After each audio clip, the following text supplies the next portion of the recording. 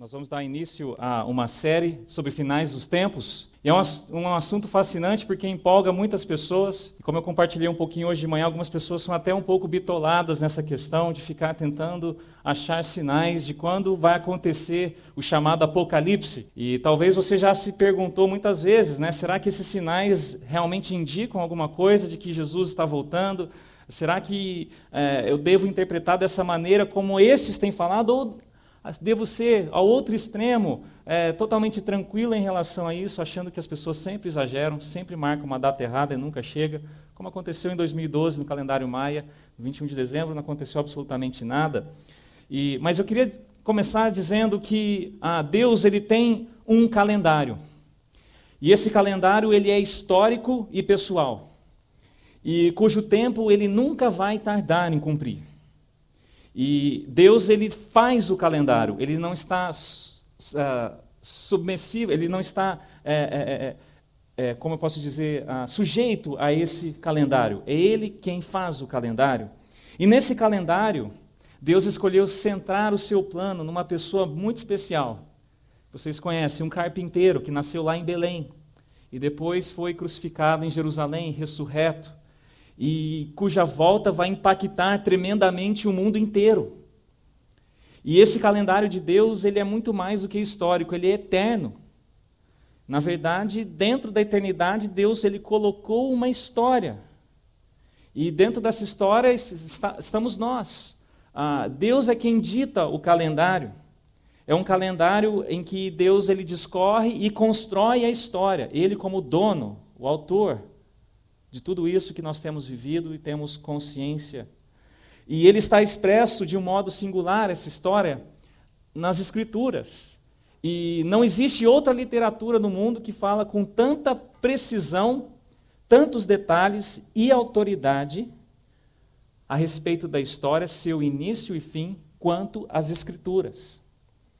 E nessa palavra do Senhor nós encontramos o calendário de Deus falando a respeito do nosso passado, narrando o nosso presente e revelando a respeito do nosso futuro também.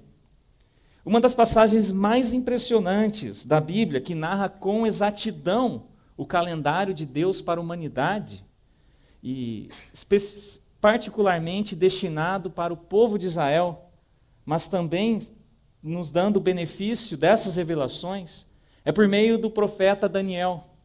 Sim, o profeta Daniel, Deus ele revela um calendário extraordinário ao profeta Daniel.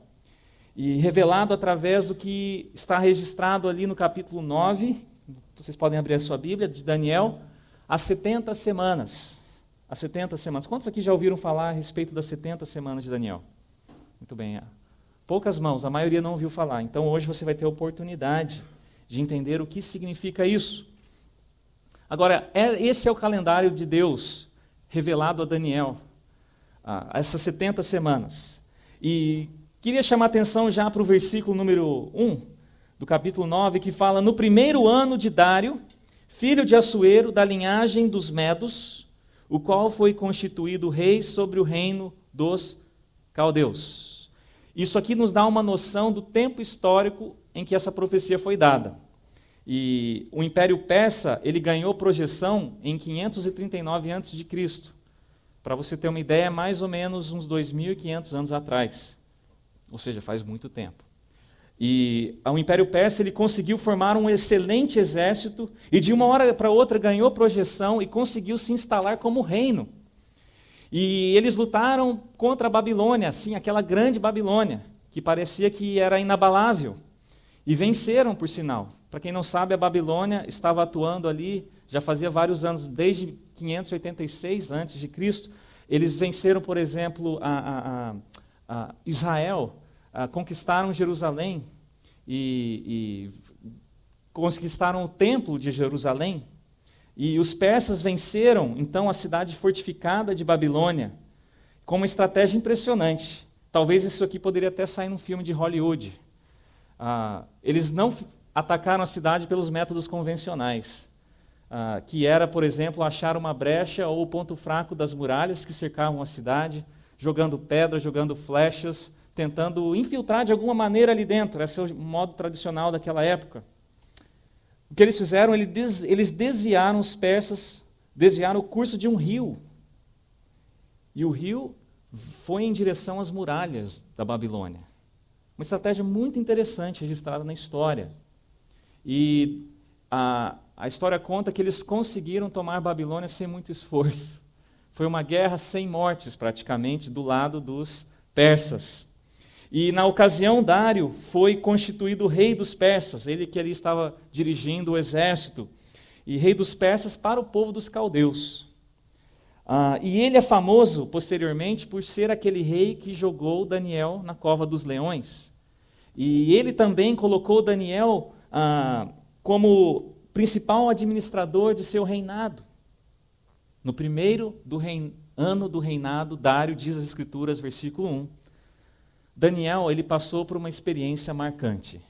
E aqui nós vamos ler, olha o versículo 2. No primeiro ano do seu reinado, eu, Daniel, compreendi pelas Escrituras, conforme a palavra do Senhor dada ao profeta Jeremias, que a desolação de Jerusalém iria durar 70 anos. Daniel, a essa altura, já devia ter aproximadamente uns 80 anos de idade. Ele era um profeta para lá de aposentado. Ele viveu a infância inteira ao lado do Senhor. Já conhecia muito das Escrituras. Ele era um pós-graduado, PhD em profecia.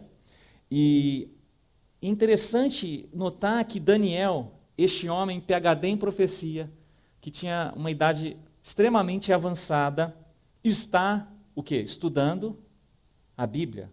Provavelmente Daniel tinha em suas mãos, ao alcance, rolos, registros dos profetas, homens de Deus, que registraram aí a palavra vinda de Deus, e um deles é o profeta Jeremias. E ele, estudando o profeta Jeremias, ele faz uma descoberta, que o seu povo, o povo judeu, Israel, estava para ser levado cativo por 70 anos. E isso ele viria com seus olhos. E ele descobre então essa profecia de Jeremias, e ao invés de esfregar a mão e dizer assim, olha, eu vou ver então esse dia acontecer e vou sentar aqui, pegar a minha Coca-Cola e esperar por esse momento, Daniel, numa postura de um homem que nós vemos íntegro desde o começo do livro de Daniel, o que ele faz? Ele dobra os joelhos e faz uma confissão muito interessante. Uma confissão de alguém que sente a dor do povo, de um povo que se rebelou contra Deus. E ele usa uma porção de palavras aqui para dizer como Israel tinha pecado e sido rebelde diante de Deus, e como Deus tinha todo o crédito, merecia trazer esse castigo, esse juízo sobre a nação de Israel, levando o povo cativo. E lá no profeta Jeremias, inclusive, quando ele falou dessa profecia, algumas pessoas falaram, mas tudo bem, eles vão, mas depois voltam. E Jeremias ele foi bem claro em dizer assim, olha, a grande maioria dos que vão, não voltarão. Porque é uma geração, são 70 anos. Talvez os que vão voltar, e olhe lá ainda, são essas criancinhas que vocês estão vendo aqui. Esses adolescentes que estão aqui. Mas o resto não vai voltar. E os que voltarem, alguns vão ficar pelo meio do caminho, alguns nem vão voltar, alguns não vão fazer a escolha de retornar a Jerusalém. E Daniel fala que, olha, essa profecia lá de Jeremias é agora. E Deus ele revela isso a Daniel. Olha a oração de Daniel. Orei ao Senhor, versículo 4, ao meu Deus e confessei, ó Senhor, Deus grande e temível, que mantém a sua aliança de amor com todos aqueles que o amam e obedecem aos seus mandamentos. Nós temos pecado e somos culpados. Temos sido ímpios e rebeldes, e nós nos afastamos dos teus mandamentos e das tuas leis. Não demos ouvido aos teus servos, aos profetas, que falaram em teu nome aos nossos reis, aos nossos líderes e aos nossos antepassados e a todo o povo desta terra. Versículo 14 agora. O Senhor não hesitou em trazer desgraça sobre nós, pois o Senhor, o nosso Deus, é justo em tudo o que faz, ainda assim nós não o temos ouvido. Enquanto nós temos esse exemplo admirável desse homem que se prostrava de joelhos, sentindo a dor, a culpa da nação de Israel,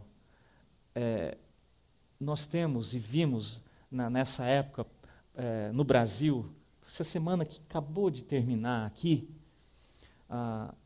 um amor pela alegria das pessoas que vale menos do que a fantasia que elas usam para pular o carnaval. Há pessoas que, ao invés de sentir a dor pelo pecado, comemoram o pecado, comemoram a carnalidade. Quantas famílias são destruídas no carnaval no Brasil? Quantos relacionamentos quebrados, quantas vidas arruinadas por causa disso. Daniel, ele sentiu a dor do pecado do seu povo, dobrou os joelhos e começou a orar. Será que nós sentimos essa dor de Daniel? Daniel sentiu o pecado, a dor do pecado, e ele sabia que aquela profecia estava prestes a acontecer. Então, Daniel, o que ele faz? Como nós já dissemos, ele vai, dobra os joelhos e ora. E sabe o que isso quer dizer para nós? Que Deus, ele nunca nos chamou para sermos telespectadores, sentados ali de camarotes, vendo o jogo acontecer, o jogo da história acontecer. Ele nos chama para participar desse jogo, que se chama história. Daniel é chamado para fazer parte ativa desses acontecimentos. Ele faz através da oração. Os cristãos, então, não devem assistir ao plano de Deus sentados de camarote, mas eles são chamados para entrar em campo e cada um ser um jogador dentro de campo, nessa história, nesse plano de Deus, no calendário de Deus. Então, Daniel, com seus aproximadamente 80 anos de idade, ele está mostrando para nós que diante do calendário de Deus, ninguém fica sentado. Ninguém fica sentado. E Daniel também serve de consolo para alguns, que acredito que ninguém aqui tem mais de 80 anos, né? Bom, se Daniel tinha 80 anos e Deus tinha um chamado ativo para o projeto da história, na vida de Daniel, ele tem também na sua vida. Não tem idade do qual Deus olha para você e fala, não, agora você vai ser só telespectador, vai sentar no camarote e deixa a história acontecer. Até o último suspiro, Deus ele tem um projeto na sua vida. Isso ele tinha na vida de Daniel. Olha o versículo 20, fala, enquanto eu estava falando e orando, Daniel, confessando o meu pecado e o pecado de Israel, meu povo, e fazendo o meu pedido ao Senhor, ao meu Deus, em favor do seu santo monte. Enquanto eu ainda estava orando, olha só, Gabriel, o homem que eu tinha visto na visão anterior, sim, é o anjo Gabriel, veio a mim, voando rapidamente para onde eu estava, à hora do sacrifício da tarde, ou seja, 3 horas da tarde. Ele me instruiu e me disse, Daniel, agora vim para dar-lhe percepção e entendimento. Para que ele veio? Dar percepção, não confusão, mas esclarecimento. Assim que você começou a orar, houve uma resposta que eu lhe trouxe porque você é muito amado. Que coisa maravilhosa, né? Puxa, eu acho que eu queria muito ser chamado de muito amado. Muito amado. Por isso, preste atenção à mensagem para entender a visão. Algumas pessoas dirigem a palavra de Deus, principalmente em umas passagens como essa que nós vamos ler nos versículos seguintes, e só do fato de ter de forçar um pouquinho a mente para entender, elas acham que é muito difícil, não serve para ela, a Bíblia é muito complicada, então eu não vou viver ela. Mas o anjo ele veio aqui justamente para revelar o oposto. Ele fala, presta atenção que você vai ter esclarecimento. Então a passagem que nós vamos ler não é para trazer confusão na sua vida, mas é para trazer esclarecimento. Você só precisa se aplicar um pouquinho, não é difícil. Ela foi escrita para nos ajudar, não complicar mais. Então veja só, essa porção da Bíblia é uma revelação tremenda, fantástica, nós vamos ver ela detalhadamente hoje. Olha o versículo 24. 70 semanas estão decretadas para o seu povo, e sua santa cidade é a Jerusalém, para acabar com a transgressão, para dar fim ao pecado, para expiar as culpas, para trazer justiça eterna, para cumprir a visão e a profecia, e para ungir o Santíssimo. Saiba e entenda. Então, olha, não é uma mensagem criptografada. Algumas pessoas acham que para você descobrir os finais dos tempos, você tem que ler nas entrelinhas da Bíblia e, de repente, ali, através dos sistemas matemáticos e numerologia, astronomia, não sei o que mais, você tentar desvendar os finais dos tempos. Não é assim que funcionam as Escrituras. Gabriel, o anjo, chega e fala, olha, presta atenção e entenda, é isso. E olha só o que ele fala. Que a partir da promulgação do decreto que manda restaurar e construir Jerusalém, até que ungido o líder venha, haverá 7 semanas e 72 semanas. Ou seja, 7 semanas mais 62 semanas é igual a 7 mais 62? Ótimo, tá bom. Vocês não esqueceram a matemática, isso é muito importante. 69 semanas. Então, até o decreto de reconstruir Jerusalém, até vir o ungido, 69 semanas. Tá? Ela será reconstruída com ruas e muros, mas em tempos difíceis. Depois das 62 semanas, já contando com as 7 primeiras, certo? Ou seja, 69, o ungido será morto, está se referindo a Jesus Cristo, e já não haverá lugar para ele.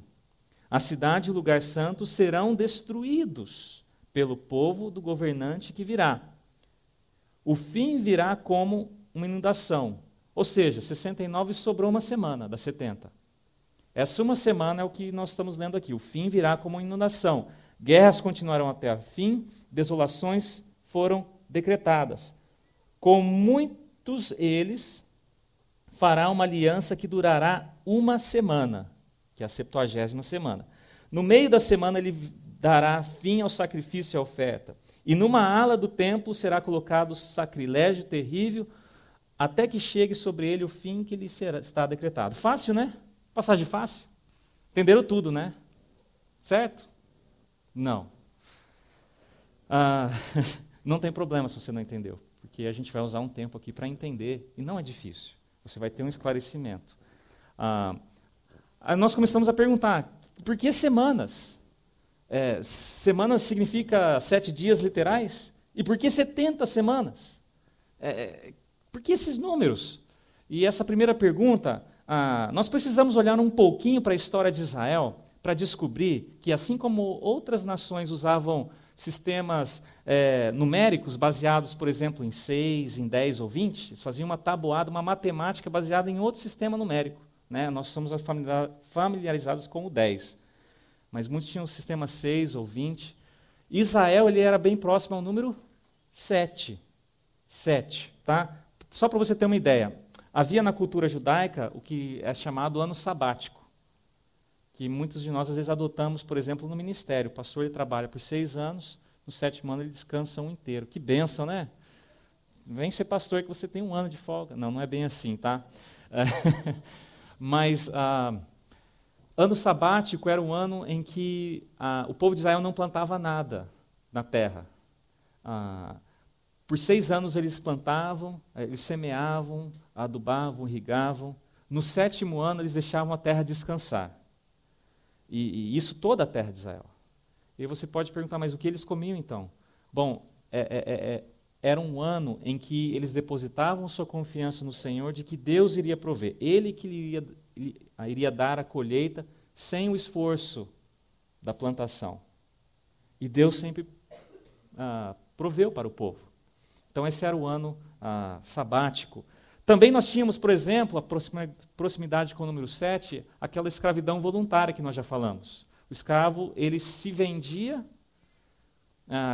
para garantir sobrevivência e segurança para a sua família, sustento, e depois de 6 anos, ele tinha a opção de escolher continuar sendo escravo daquele seu senhor ou se tornar homem livre. Também nós temos, por exemplo, o ano do jubileu, que também nós pegamos emprestados aqui e às vezes comemoramos, a igreja comemora, 50 anos, por exemplo, né? Que são 7 sessões de 7 anos. 7 vezes 7, 49. Depois do 49º ano, a cada 49º ano, ou seja, no 50º ano, era celebrado em Israel o ano jubileu, que era uma festa, é um ano de festa. Tá? Um ano de festa, simbolicamente falando, obviamente, né? Não tinha bolo todos os dias, né?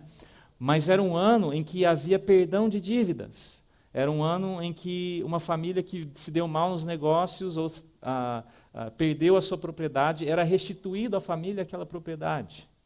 Esse era o ano jubileu. Isso é só para mostrar, então, que quando Daniel ouviu o anjo Gabriel falando 70 semanas, ele não ficou assustado e nem confuso a respeito do que significavam esses nomes, essas datas. Ele sabia muito bem que uma semana não deveria ser entendida de maneira literal. Mas uma semana corresponde a 7, não dias, mas 7 anos. Nós estamos então trabalhando com anos. Cada semana corresponde a um período de 7 anos. Então, antes de eu falar exatamente como se vai dar essas datas, né, eu queria mostrar aqui no versículo 24 6 objetivos do que vai acontecer nessa semana. 6 objetivos. Aí a gente tem, pode passar aí, por favor? Olha lá. Cessar a transgressão. O versículo 24 fala sobre isso. Dar fim aos pecados. Expiar a iniquidade.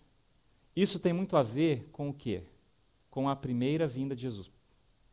Certo? Ele veio para cessar a transgressão, dar fim aos pecados, expiar a iniquidade. Claro que tudo isso não se consumou totalmente, mas já somos livres do domínio do pecado, ele cessou a transgressão na dependência dele, tá? E ele expiou, ofereceu como sacrifício substituto para toda a humanidade iníqua. Tá? Mas aí tem mais 3 propósitos. Vamos ver. Trazer justiça, selar a visão e a profecia, ungir um santo lugar. Isso tem a ver com a segunda vinda de Jesus. Aquela que ainda há de acontecer. A justiça ainda não foi posta. Ainda haverá de ser ungido o santo lugar. Jerusalém não é do povo de Israel, não é da nação. Não existe o templo de Jerusalém ali. Existe a mesquita de Ormar, que é islâmica. Selar a visão e a profecia que ainda precisa de acontecer.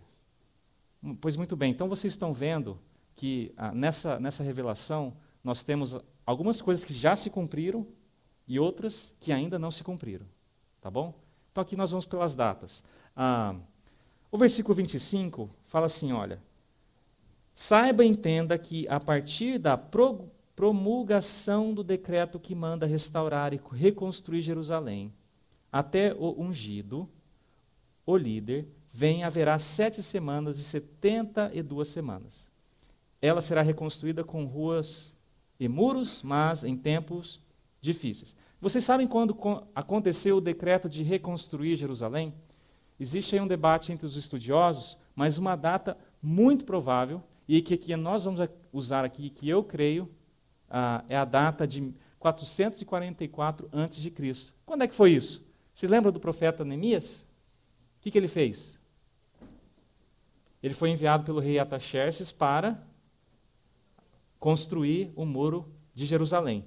Você sabe que naquele tempo, uma cidade que não tinha muro não era digna de ser chamado cidade, porque ela não tinha a menor defesa. Então, quando você construir os muros, você está, na verdade, construindo o quê?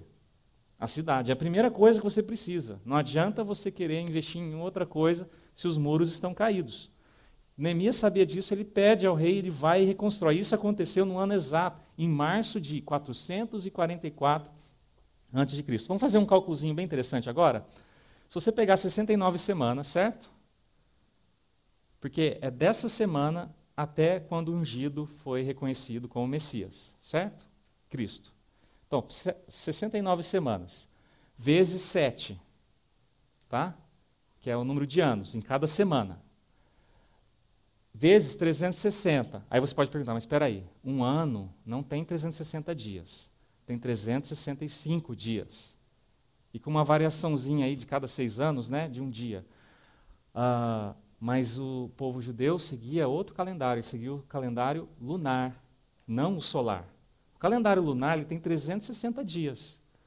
Se você juntar tudo, então, de março de 444 anos, que foi o início das 69 semanas, até o término, vai dar 173.880 dias.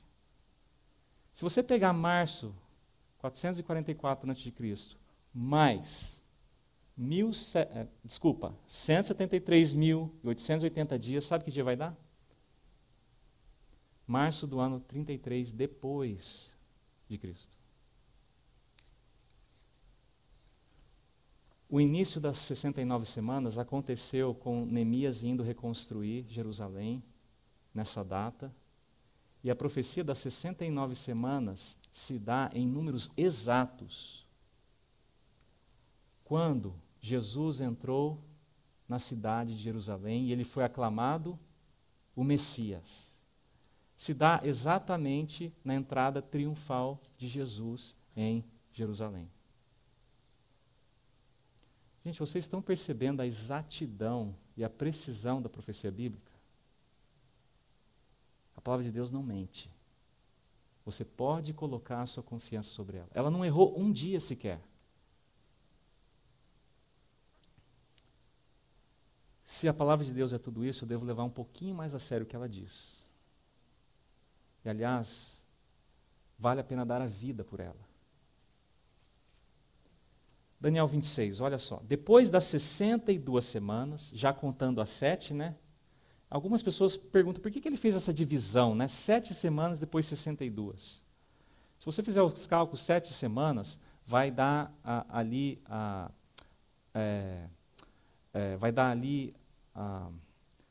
na data quando se finalizou a inspiração do Antigo Testamento. Alguns falam que talvez ele quis fazer essa distinção. Mas essa data, nós não precisamos morrer por isso, pôr a mão no fogo por isso. A questão é que passou 7 semanas, depois 62. Isso é importante. Então ele fala, olha, passados 62 semanas, mais 7, ungido será morto e já não haverá lugar para ele. Então a morte do ungido de Jesus não está na 79ª semana, está depois da 69ª semana. Mas ela está antes da 70ª semana. A 70ª semana ainda não aconteceu. Gente, na profecia de Daniel, 69 semanas já aconteceu, já se cumpriram. Só falta uma para chegar, para marcar o início dos finais dos tempos, o início do Apocalipse. Interessante que ele fala, continuando no versículo 26, a cidade e o lugar santo serão destruídos pelo povo do governante que virá. Então ele está falando aqui, olha, entre a semana 69 e entre a semana 70. O que vai acontecer? 2 episódios importantes que ele fala. O ungido vai morrer e a outra é a cidade santa vai ser destruída. Interessante, porque Jerusalém foi destruído em que ano? O templo de Jerusalém? No ano 70 depois de Cristo. A profecia se cumpriu perfeitamente. Uma profecia de 500 anos atrás, praticamente. E é interessante que Jesus estava andando com seus discípulos, e os discípulos, no momento, lá em Mateus 24, 2, nós vemos isso, estavam passeando ali por Jerusalém, os discípulos mostram o templo para Jesus e falam, olha Jesus, esse templo, que maravilha, né? É um lugar da adoração, povo de Deus, aqui é o clímax, né, do judaísmo, da expressão, dos nossos rituais. E ali Jesus dá uma resposta assim, que derruba qualquer um. Ele fala assim, olha, tudo isso que você está vendo aí, esse templo, não ficará pedra sobre pedra. Aí eu disse, mas como, Jesus? O que você está falando?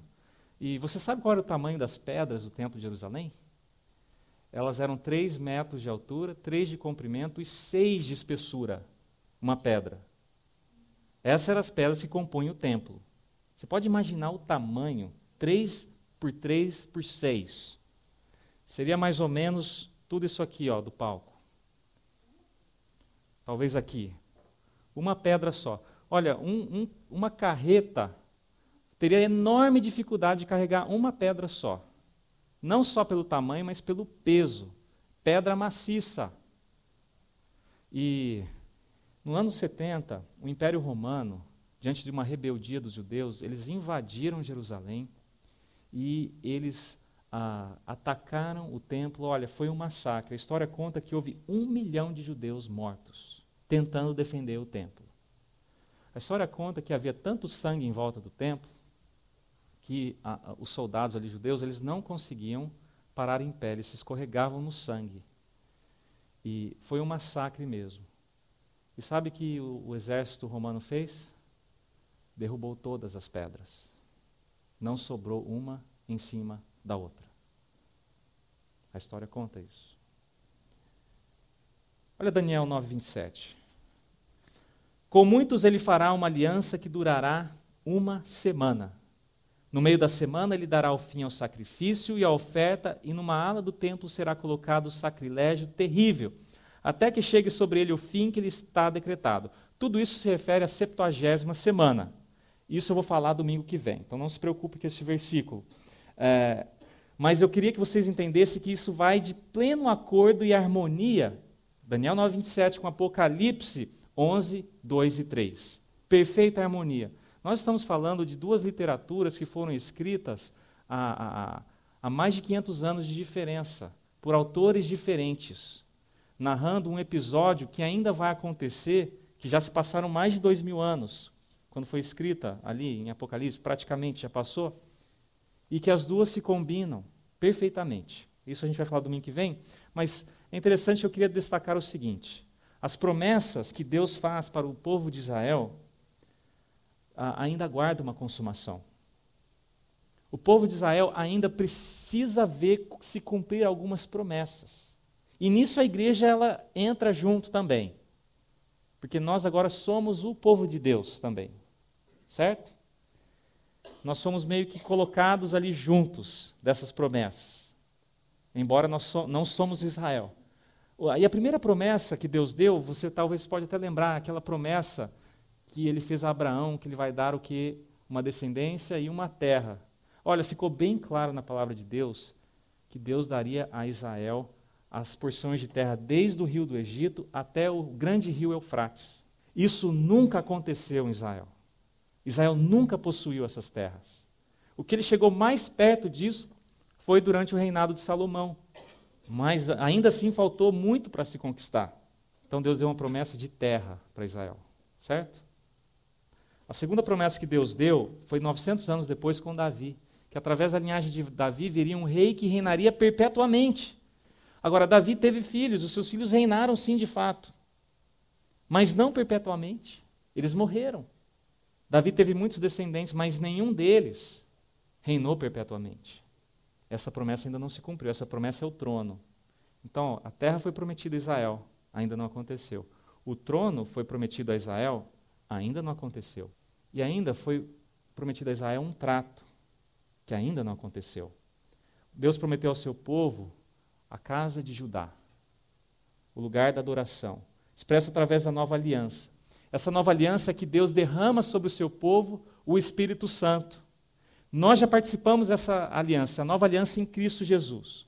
Só que Israel como nação ainda não.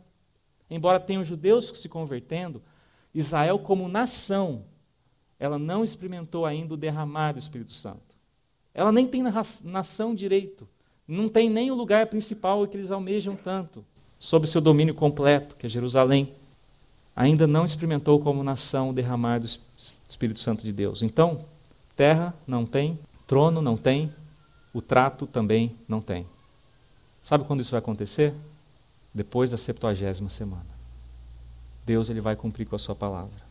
Agora você pode estar se perguntando, e aqui a gente já está encerrando, assim, mas o que eu tenho a ver com tudo isso, né? Por que olhar tudo isso? Por que fazer esses cálculos? Parece que eu voltei na escola, né? Por que fazer tudo isso? A resposta é bem simples. É porque nós, como seres humanos, precisamos de algum tipo de garantia em nossas vidas. Olha, nós podemos ficar 40 dias sem comer, já foi feito comprovado isso, né, que uma pessoa sadia ela consegue sobreviver até 40 dias sem comer. Podemos ficar até 5 dias sem beber água. Podemos ficar até 3 minutos sem respirar. Mas nós não podemos viver 1 segundo sem esperança. Sabe o que Daniel está fazendo aqui? está dando a esperança. Não uma esperança baseada no achômetro ou no improviso, mas uma esperança confirmada historicamente. Queridos, vocês têm noção da precisão da profecia que se cumpriu aqui? Não errou um dia que sequer dos 173.880 dias. Não chegou atrasado e nem adiantado. Aí eu pergunto, onde está a sua esperança? Será que a sua esperança está baseada no improviso desse mundo? Aquela esperança de que quando você tem um corpo mais bonito vai ser melhor. Aquela esperança de que você tem uma conta gorda, então você pode confiar que vai dar tudo certo na sua vida. Aquela esperança da sua carreira profissional promissora. Onde está a sua esperança? A sua esperança está no improviso desse mundo? A sua esperança está em alguém que sabe a história e a história da sua vida de cor? Alguém que sabe exatamente o que vai acontecer com você e o dia e a hora que vai acontecer. Onde está a sua esperança? Ela está baseada nessas sugestões do mundo ou num fato histórico confirmado pela palavra do Senhor? Olha essa frase, eu queria terminar com ela. Vamos ler junto. O Deus que tem o calendário de toda a história, cujo detalhes cumprirá cabalmente, é o mesmo que segura o calendário de sua vida em suas mãos poderosas. Vocês entenderam? Você pode ficar admirado como essa promessa se cumpriu perfeitamente e ainda há de se cumprir, que a última semana não chegou ainda. Mas essas mesmas mãos poderosas seguram a história da sua vida também. Você não precisa ficar perguntando para ele, será que o senhor não atrasou? Você não precisa ficar questionando ele, ele sabe. Ele controla a história da sua vida, assim como de toda a humanidade. Que tipo de esperança você está alimentando em sua vida? A esperança do improviso? Ah não, se eu ter um corpo melhor, se eu ter uma casa melhor, se eu ter mais clientes, se eu ter mais dinheiro, se eu conseguir tantas vezes para o Brasil por ano, se eu X e X e X.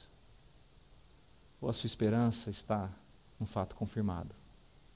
Daqueles que amam e esperam a vinda de Jesus Cristo. Então, pense bem, porque é uma escolha que você tem que tomar. A esperança do improviso desse mundo. É interessante que, vez ou outra, eles têm que mudar a esperança, né? A celebridade, elas começaram sendo uma pessoa ali tentando fazer o seu percurso em Hollywood, se deram bem, atingiram a fama, atingiram o dinheiro, fizeram plásticas, atingiram o lugar que queriam e o que elas sentem nesse momento? Bom, se era isso, então eu estou perdido, porque ainda tem um vazio no meu coração. Então elas improvisam. Vamos tentar novas coisas? Coisas mais radicais? Vamos um pouquinho para a droga, diferentes casamentos, alcoolismo. Afinal, é muito disso que a gente vê em Hollywood, nas celebridades. Chegando alguns ao ponto de overdose, escândalos, diversos casamentos. Então pense bem, que tipo de esperança você quer colher em sua vida? A do improviso ou de um fato confirmado? Sabe, esse seu Deus, o nosso Deus, que sabe de cor a história, Ele nos tanto amou que enviou seu Filho para resolver o nosso passado, escrever o nosso presente e garantir o nosso futuro. O que você vai dizer para esse Deus, dono da história? Ah, Deus, passe bem. Um abraço aí, Deus. Ou você vai chegar para ele e falar, Deus, o Senhor que tem o controle da história, tem o controle também da minha vida. Aqui está. Eu ofereço para ti. Você tem a oportunidade de fazer isso.